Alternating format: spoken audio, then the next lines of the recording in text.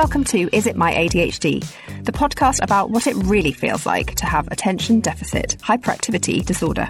I'm Grace Timothy and I'm a writer, and I wasn't diagnosed with ADHD until I was 37. I'd struggled with traits I now know to be ADHD all my life, but it wasn't until a routine hearing appointment with a doctor who happened to have ADHD himself that these traits were pieced together and it was suggested that I get referred for an assessment. Had it not been for that random moment with an audiologist, I'd still be undiagnosed now and still struggling, just like the 2 million women thought to have undiagnosed ADHD in the UK today. I want to better understand what ADHD feels like for women and non-binary people, in whom ADHD is so often missed, thanks to the fact that the diagnostic criteria and research is all heavily skewed to the white male case study. I've therefore spoken to some incredible women about how ADHD affects their lives, exploring everything from friendship and work to dating and self-esteem. I've also pulled in some experts along the way to help us tackle the big questions from you and from my guests. Is it my ADHD when I ghost old friends, for example? Is it my ADHD when I break the photocopier at work? And is it my ADHD when I share nudes on Instagram? My hope is that we can spread awareness of ADHD in women and non-binary people, and that you'll find some comfort in knowing you're far from being alone. Because with the right support, we can be truly amazing. Today we're exploring late diagnosis and what happens next with Penny Jarrett, aka Penny Belle, who was diagnosed in 2017 and now offers coaching and mentoring to people with ADHD. I get a lot of messages about late diagnosis. How does it work and what does it feel like afterwards? I went in just wanting some answers around my past. Is it why I've always behaved in certain ways? Had it really been anxiety, or was there something else at the root of my mental health issues? But what I hadn't considered is what I wanted to do next, or how the diagnosis might impact my future. At first, I found myself full of grief because I wasn't able to change. No amount of CBT or counselling was going to conquer what I thought was anxiety.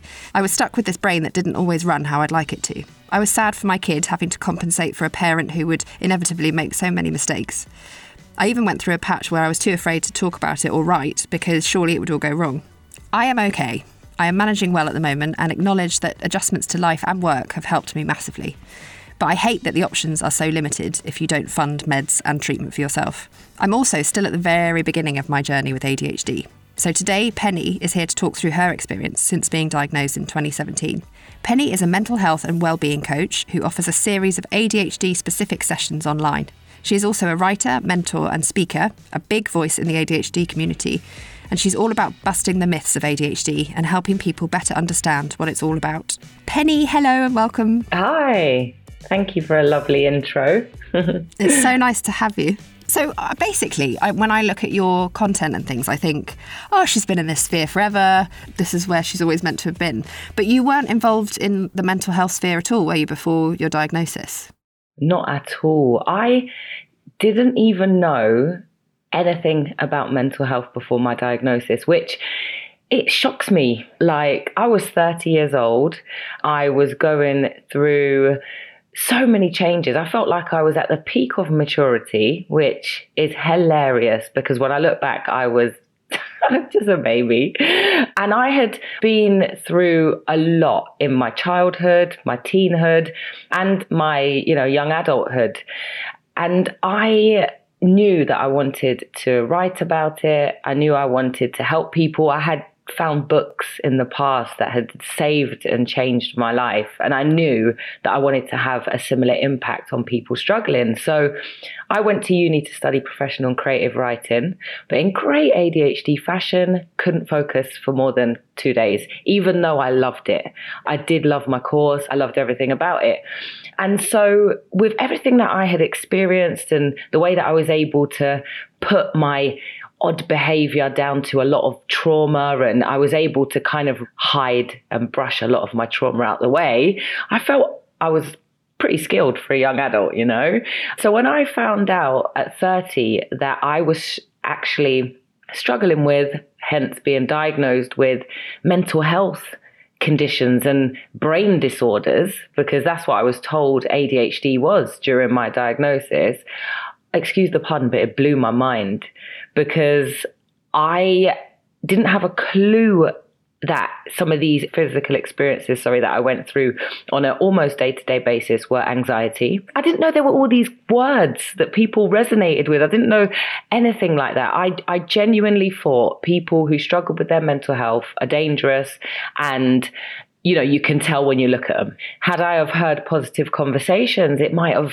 twigged something that made me think, okay, so other people fail as much as me. Other people haven't got it together as well as me. And you can't tell. I went through eating disorders. I came from quite a dysfunctional home. I lost my mum to a drug overdose when I was a teenager. And these were all things that I knew other people needed support around. And I knew that I could be a voice for, but I was too ashamed to do it. I was too scared of really bearing my soul and my past. And I was stuck when it came to what I knew I wanted to do, which was to write. And then it was when the diagnoses came in, when I thought, you know what, forget my shame, forget all these things. I don't have to go deep into what I've been through, because yes, trauma played a massive part into why I struggle, but I have a brain disorder that loads of other people have, and they probably don't know either. So let me just speak as loud as I can about it in hopes that other people get set free in a similar way that I did through knowing the truth. So that's kind of the lead up, but before that I was stuck a bit. I think like so many of us are at that point. How did you come to your diagnosis? How did that come about? I think the pivotal moment for me was standing in Primark with my friend, Primark, if you pronounce it like that, but I don't know who does, and just realizing that I couldn't feel anything. And I said it to her, I said, I just feel blank. Like, I think I was paranoid that I was bad company for her at the time. Being a person who's quite sensitive, quite in tune with feeling, the other people's feelings. And when I look back, I feel I was depressed because I was constantly frustrating myself. One of the things that I know contributed to that feeling was just committing to things and having a desire to do things and writing lists and plans and feeling the energy of just glorious energy while doing it, and knowing that it's meant to be, knowing that this is right, and then the next day just cannot even pick it up to do. And knowing now, like when that happens to me now, I know what's happening. I am a little bit more, not stricter with myself, but I give myself grace. Grace. But I also give myself little deadlines and little goals, because I know that leave it to my own devices, certain things will never get done. But then it was like, I'm my own worst enemy. I don't stick to anything that's good for me. I'm two people in one. One of them's amazing. The other one is a loser, and the loser's winning. This is why a lot of people with ADHD struggle with depression, because you're not being who you are. Imagine all the ideas we have on a good day. Imagine all of the fire we have and all the sensitivity we have for other people. And imagine that can't come out. And you've got the tendency to overthink, to look down on yourself. Of course, you're going to have symptoms of depression. And so I was just shattered. I was just completely knackered with feeling like that. And the highs were annoying me because I knew they would wear off. The good days were getting on my nerves because I felt like they were fake, because the bad ones were just so strong and so destructive. One of the things that I said, which really shook me, was I said to her that I understood why people took their own lives. And I never had. I had been through things that you pray your daughter doesn't, and I had never understood. And it was when I could understand why someone wouldn't want to be here anymore, when I knew, okay, we better get this alarm, because that is a thought that I'm not familiar with. And then I likened the up and downs to hormone problems based on somebody that I knew who was experiencing, that was going through menopause. I realized that some of the things I said sounded similar to some of the things that she told me about. I got myself an appointment with someone who could help me with my hormones. And it just so happened that the person I spoke to, who was hormone and nutrition, specialized in hormones and nutrition, had family members that had ADHD, and said, go to your GP and get a referral to an ADHD specialist, because I'm 97% sure you have severe ADHD. And I was sitting there thinking, excuse me, I am not a little boy for one.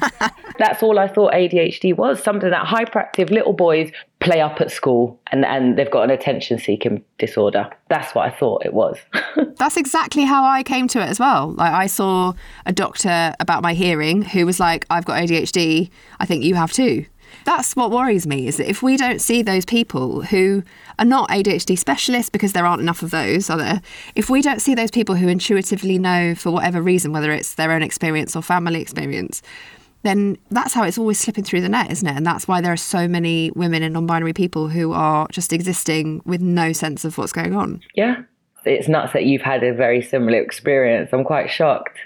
But it's true. I've spoken to countless women at the beginning. When I first started my blog, it was a blog that I begun sharing through. And I spoke to, in a space of 3 months, hundreds of women who resonated with every blog post, who were like torn between heartbreak and complete elation because, you know, it's making sense, but also why? But also who had been taking anxiety and depression tablets for years. I'm not, you know, we all love everyone and especially the healthcare system.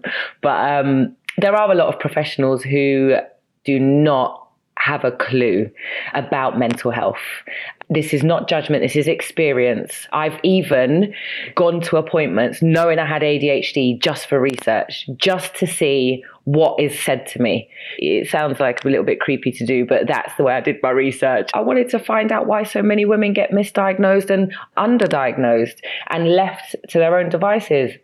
I was on a radio show with a lady called Michelle Beckett once, and she said huge amounts of women are diagnosed after 40. And those women, 50% of them at the time, according to the research she was referring to, were diagnosed after a suicide attempt. And it's because a lot of doctors don't believe women have ADHD. Or adults even. Exactly. I've genuinely spoken to general practitioners who have worked, you know, in their field for over 20 years. And that can also be the problem because of the stigma around it in the past.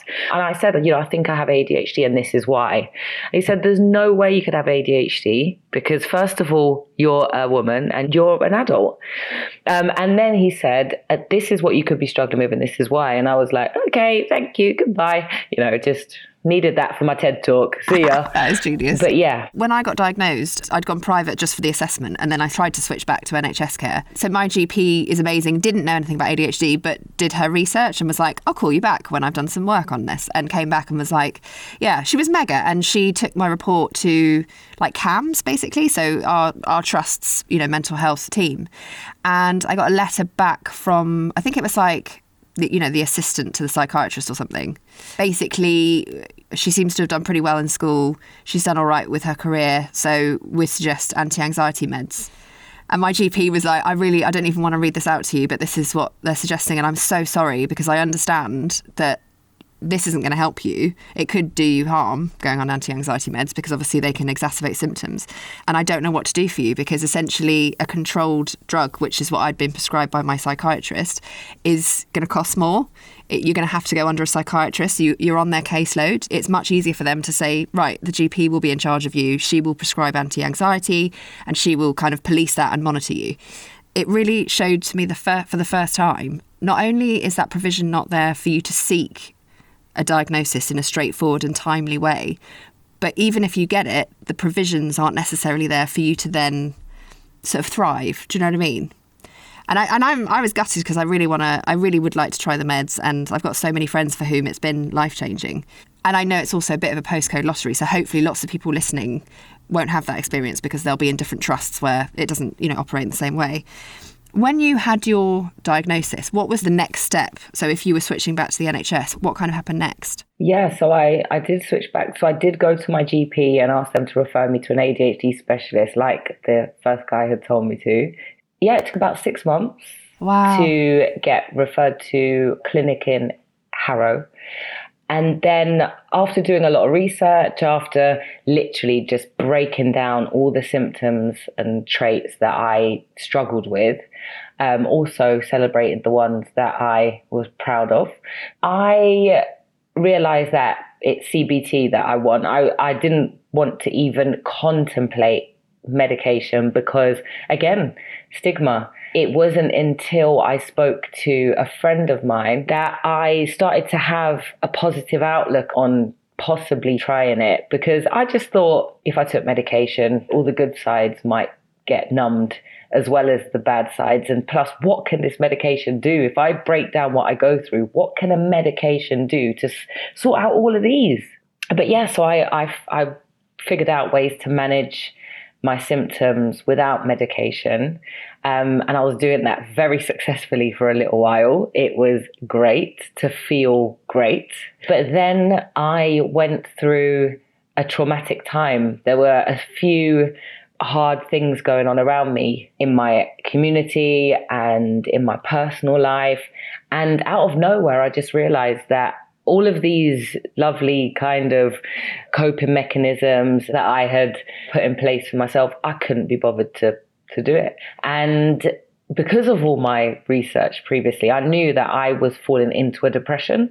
And so it was then that I thought, I want to get back to where I was. So maybe I can try medication for a little while. Maybe it can get me back there.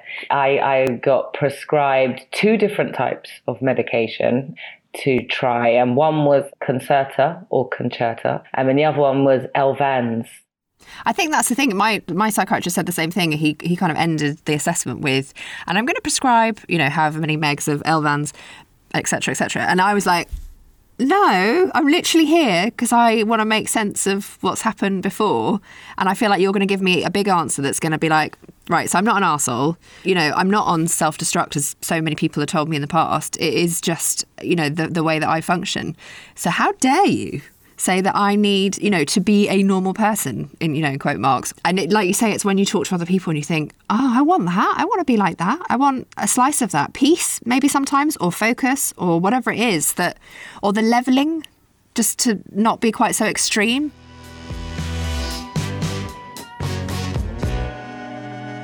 I'm so excited to announce that this podcast is sponsored by the first makeup brand I ever bought as a teenager, Benefit Cosmetics.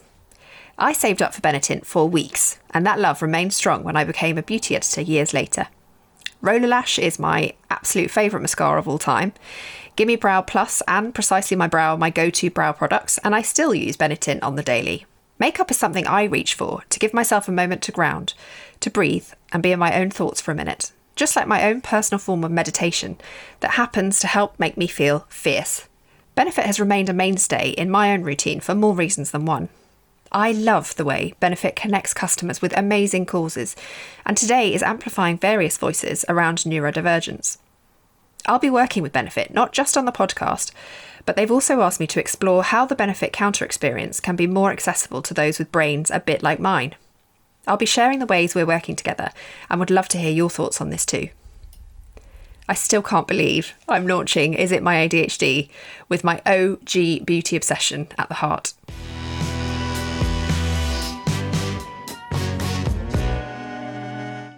Well, so tell me about, obviously you managed your ADHD in other ways as well as, so in terms of the research that you were doing and just understanding things better, but also like maybe support groups and stuff, what was the most helpful thing to you initially in helping you manage and move forward?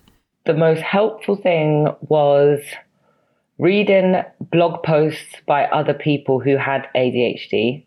They weren't necessarily people that were trying to help people with ADHD. It was just them venting. I loved them. I was able to see myself in others, and I was able to hear people confidently explain experiences that, 1, I couldn't explain, and 2, I would never dare to because of shame. So it wasn't even like I'd try. And then secondly, changing what I ate. I looked up loads of different ADHD-friendly diets, meal plans, and all of this stuff. And so many of them had such different views for different valid reasons. I looked deeper into it and I realized that they are all valid for different reasons because we all have a different food identity. You can't tell one person to go plant-based and the other person to go protein-based and it to have the same effect on them because we've got different blood, we've got different DNA, we've got different bodies, minds, everything. So at the time I thought, oh, someone's lying here. But then when I started to realize, no, food-based health is different for everyone. And the first thing I did was I challenged myself. I heard that it takes 21 days to make or break a habit. So I thought, probably never stuck to anything for 21 days in my life apart from breathing and waking up. So I'm going to try. 21 days is not long. It's only 3 weeks. And so I did it. I went plant-based and cut out sugar and committed to 3 liters of water a day for 21 days. And it was like my body went into a reset. I felt wonderful. But when I started to incorporate meat back into my diet, one of the things that I didn't feel comfortable bringing back in was refined sugar. And so I cut out all sugar and I stuck to drinking water, and I found teas that had different, benefits, stuff like that. So that worked wonders for me. And there's times now, I'm saying this like Dear Diary right now, but there are times now when I struggle and I think, Penny, you're sitting there struggling, but you've just eaten 25 Reese's peanut butter cups in the space of a minute. You need to chill out. And I'm like, for real, but I know what works, so I'll do it when I'm ready. Well, I mean, I just definitely regret the biscuits that I ate earlier now. But it is so true, isn't it? You know it. Of course you know it. But it's like, it's one of the hardest things because we use food to like punctuate so many things. I don't know if this is like it for you, but my routine it's bookended by food almost. Oh, yeah. But also, we don't produce as much dopamine. And you get a dopamine rush from food, especially sugary foods. There's times when I can be clearly dipping in dopamine, starting to sink. And I just think about what I'm going to eat and I get a little rush. And it's not necessarily, I used to think that people, the term comfort eating is when you're curled up on a sofa, comfy, with an ice cream tub, snuggled in like a jigsaw. And I've started to realize on this journey to understanding my mental health and how closely connected food is to our complete well-being, is that comfort eating is actually more serious. Some of us drop, like I drop at about 4. All of the dopamines that I do have starts to run away. I start to just crash. And so it's times like that when I will reach for food. There's times where someone triggers me and I start to feel sad that I reach for food. It's times when I'm tired and I reach for food. It's not like, oh, let me do this to help. It's just automatic. This isn't about calories or anything like that. This is about the come down that a person with ADHD has. It is about going along for a few days fine and then having a day where you feel like, well, I used to describe it as ADHD's winning. Like I can't think, just nothing's working. And I find that usually happens after I've eaten too much sugar. Simple. And so the other day I was, winding down a bit, had a great day, and I started to crave wine. And that's like, I guess, don't judge me, but my sugar of choice sometimes, because I like a glass of red wine here and there. And so I'd kind of, got the Reese's peanut butter cups out. Well, finished them all quickly so I could get them out. And then I was just getting ready to start cooking, and it was an embarrassing thought at the time. I was just like, I really feel like I need a glass of wine. And now I know it was a craving. And so what I would normally do when I have that feeling before cooking is, you know what, I'll get a bottle of wine, I'll have a glass while I'm cooking, and I'll have a glass while I'm eating, and do the same tomorrow. But what I did that day is I went and had a mango. I chopped a mango up and ate that. And lo and behold, it was sugar I was craving, not wine. A lot of the time with people who have impulsive behavior, #ADHD gang, you're not like frantic. When people say, oh, I struggle with my impulses, we're not running around like, oh, let me do that because I've just thought of it for a second. It's, I am craving wine. So I'm going to walk to the shop and get some. Even though if it takes an hour, it's still impulsive because you're not sitting and thinking, what are you actually craving? You're not sitting and thinking, it's a Tuesday and I've got to wake up at 5 a.m. tomorrow and I can do without having anxiety for the rest of this week. It's a lot more slow and it's a lot more deliberate. It's like, it almost makes you feel like it's part of you. It's something that you can't get a hold of because it doesn't feel frantic or wrong. And if my mind is trying to be strict and strong, it's going to say no when chocolate pops in and yes to wine. So that's blown my mind because actually it's about, do we differentiate between, if we have a craving for wine, we don't think, is this about the mango? Do you know what I mean? It's that wouldn't come into anyone's mind, would it? That has blown my mind. Also, how did you then move from, obviously you were blogging and I'm sure getting lots of engagement from people who wanted to sort of connect with you, but how did you then move on to coaching, as a full-time job? I did it as like something on the side whilst I was still working at my job.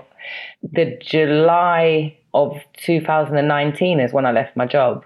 So I was doing everything after work or on the side, and I weren't actually coaching. I was doing more like paid writing and created some like mental wellness gifts and stuff like that on my Etsy store. And so on the side, I was doing stuff like that and being asked to speak at events. I then started doing group coaching that I used to do in the evenings. And then when a few of my group coaching members asked if I would coach them one-on-one, I then decided to kind of just do a few more courses, and it wasn't beneficial for me to work where I was, especially doing something else with a lot of my free time, which meant I was like working 2 jobs. And so, I just made a plan to try to get things set up so that I could leave my job. And it all started from doing group coaching. In terms of, if we've got someone listening who thinks that they may have ADHD, what's your sort of first step for them to kind of getting assessment, getting help, forming a community? Again, as I mentioned earlier, you could have a really blessed time going to your GP, and it could all go really smooth. But if you are quite firm in saying that you want to be referred to an ADHD or autism specialist, because people who specialize in autism usually specialize in ADHD, but it's just not what their title is. So I would say, go to your doctor and just ask for a referral. And I think also before doing that, and in the run up to getting those appointments, just research as much as you can, reach out to people boldly. Don't go down rabbit holes and, overthink things and start, looking down on yourself. Just look at the things that you struggle with. Look at the reasons why you think you have ADHD and dig a bit deeper into those.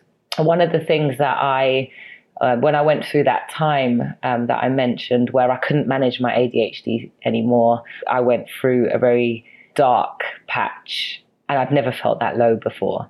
And I guess seeing myself feeling so good after managing, ADHD deliberately, getting a grip on my life for the first time in ever, not wanting to do that anymore, probably made that dark patch even darker.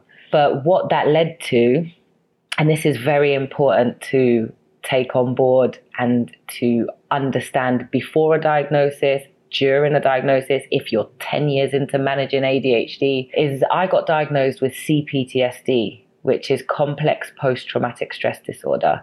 And it was understandable as to why that had finally come about. And I say finally because at the time, the Grenfell fire had just happened, and it was at the end of my road. And so it was a huge thing in our community, and, we all knew people that had been directly impacted. And also a friend of mine had got seriously hurt in an accident.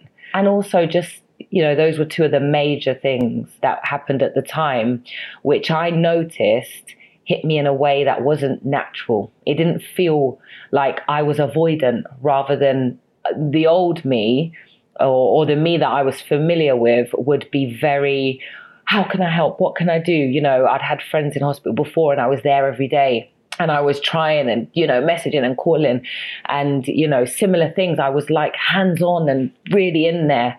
And these 2 things happened and I was devastated to the core, but I was very avoidant, very scared to talk to anyone about it. And I didn't understand that. What I found out is that it had just knocked the edge off of everything that I had hidden. There does come a time when you have been hiding your pain, when you have been covering up trauma with success, joy, friends, church, whatever it might be that works for you, whatever it might be that brings you genuine joy and helps you to forget the pain you've been through in the past, there comes a time when if you haven't had the right support and you haven't resolved or healed from some of those things, that one thing will happen, it will knock the edge off and it will all come tumbling out.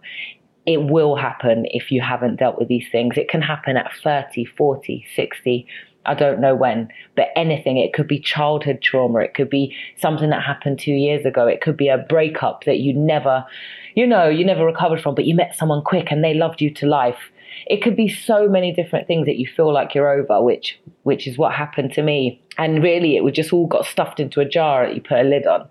And those two incidences, I realized, completely pushed that lid off. I disassociated. I tapped out. I was just blank.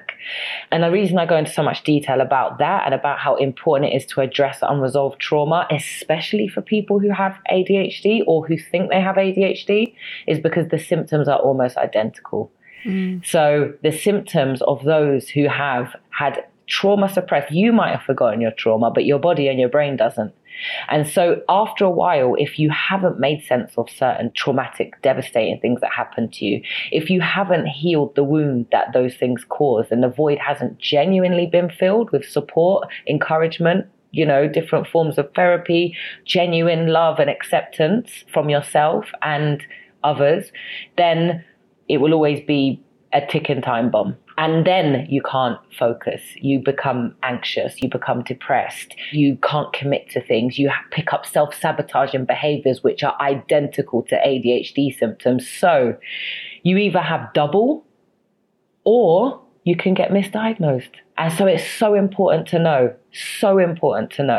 Some of us are having double the symptom power, that's what I'm going to call it, because we've got unresolved trauma that is finally trickling out. Some of us aren't getting diagnosed with ADHD till we're in our 30s and 40s because it's actually trauma that, not something recently that happened, something from the age of 12 that has hidden well, but it's been slowly coming up. It's been showing up in your relationships, but you pushed it back. It's been showing up in your self-esteem, but you've pushed it back. And now you're at age 30 to 40 and you can't push it back. You've got other responsibilities that are taking over the strength of pushing it back, and it all comes out. And it can look like ADHD, or it can exaggerate your ADHD. So my first piece of advice for anybody who's struggling with their diagnosis, some people are managing it fine, thriving, but is check that stuff. It's not easy. It's not always pain-free. It's a journey. So once you embark on a journey to meet with your inner child, or to meet with your inner teen, or to go back to the breakup that broke your heart and to reaffirm yourself. And you could find that as you do that, your symptoms lessen and you need less support than you think. Or you could find that they dissipate and it was actually trauma. So that's the main thing I would say. But yeah, also ADHD specialist is the way forward. I think that's what's interesting about the trauma, and I think it's the same with responsibility, whatever that means to you, isn't it? So my psychiatrist was very clear that the thing that worries him most about women in particular with ADHD is that they function and they mask because of the societal expectations, and they're amazing at it and they keep going. And then one day something is too much. And whether that's having a kid, or even just, he was sort of saying, moving house or starting a new job or any of those things. But also we all carry a trauma, right? There is whatever, whether that's micro or macro trauma. So all of those things in combination, it's just that you can't cope anymore. That's the worry, is that we let women and non-binary people get to that point where they can't cope anymore. And then we take note, and that's what you're doing. That's what you're kind of changing the game in that respect, because people will listen and hear it before they need to hear it. Do you know what I mean? Yeah. And it'll all be exactly. all right. Oh, Penny, thank you so much. I can't tell you how amazing it is to hear your journey, but also how you've kind of channeled that into helping other people with ADHD. It's amazing. Thank you. And for what you're doing, because this is the kind of podcast I wish I heard back then. Oh, well, same. Yeah, I hear you. We now turn to an expert. Now I feel very lucky to welcome Dr. Jo Steer to the podcast. She is a chartered clinical psychologist working with children in Surrey and the author of Understanding ADHD in Girls and Women, which has become my Bible. The other co-occurring issue seems to be kind of trauma response. So is it my ADHD or is it a trauma response? So we know that trauma is usually as a result of exposure to a difficult life event or something very stressful that's happened in someone's life. And sometimes that can even happen when that person is in the womb, when they're a tiny baby and a fetus. So we know that the relationship between ADHD and trauma actually goes both ways. So what this means is that if you have ADHD, you are more likely to experience post-traumatic stress in your lifetime. And actually you have an increased chance of having traumatic incidents happen in your lifetime. So whether they're road traffic accidents that perhaps happen as a result of impulsivity, or actually intimate partner violence is more common in women who have ADHD, those experiences are more likely. So adults with ADHD are more likely to experience that range of traumatic experiences.